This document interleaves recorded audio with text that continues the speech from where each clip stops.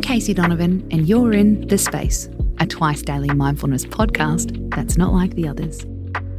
Every Thursday, our theme is all about you, mindfulness tips for being your best self. Today, we're going to talk about health anxiety. It's a very real issue for people since COVID. Health anxiety can impact all of us, but some people are especially vulnerable. Frontline workers, new parents, anyone with experience of death and illness. There are common side effects to health anxiety. You can't stop thinking about sickness. You obsess about symptoms. You're always on Dr. Google. Your fears persist even when you get the all clear from doctors.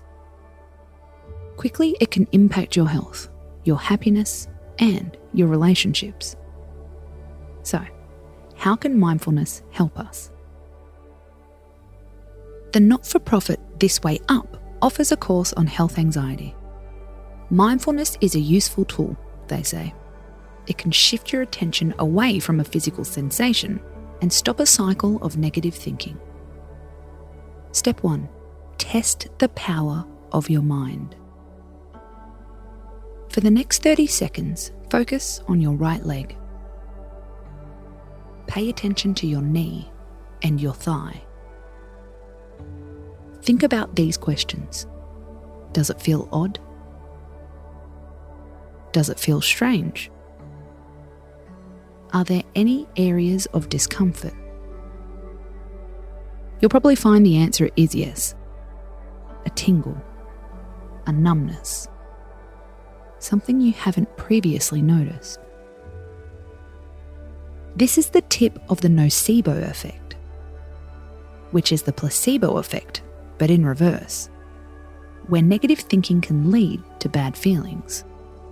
Imagine how tired you'd be if you spent all day worrying about one part of your body. Step 2. Shift your focus away from the thing you're obsessing over.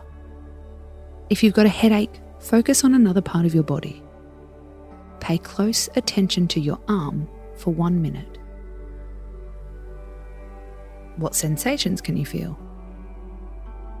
Is your arm hot or cold?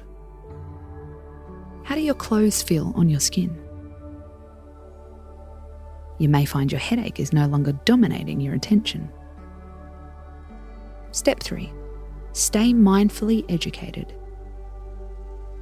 It's great to be proactive when it comes to your health, but limit your research and don't over-Google.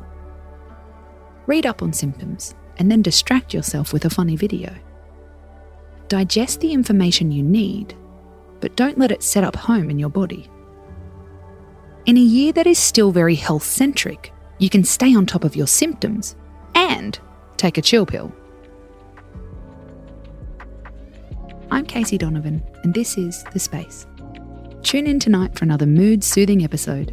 We'll be tackling a topic some of you have been asking for. Until then, space out.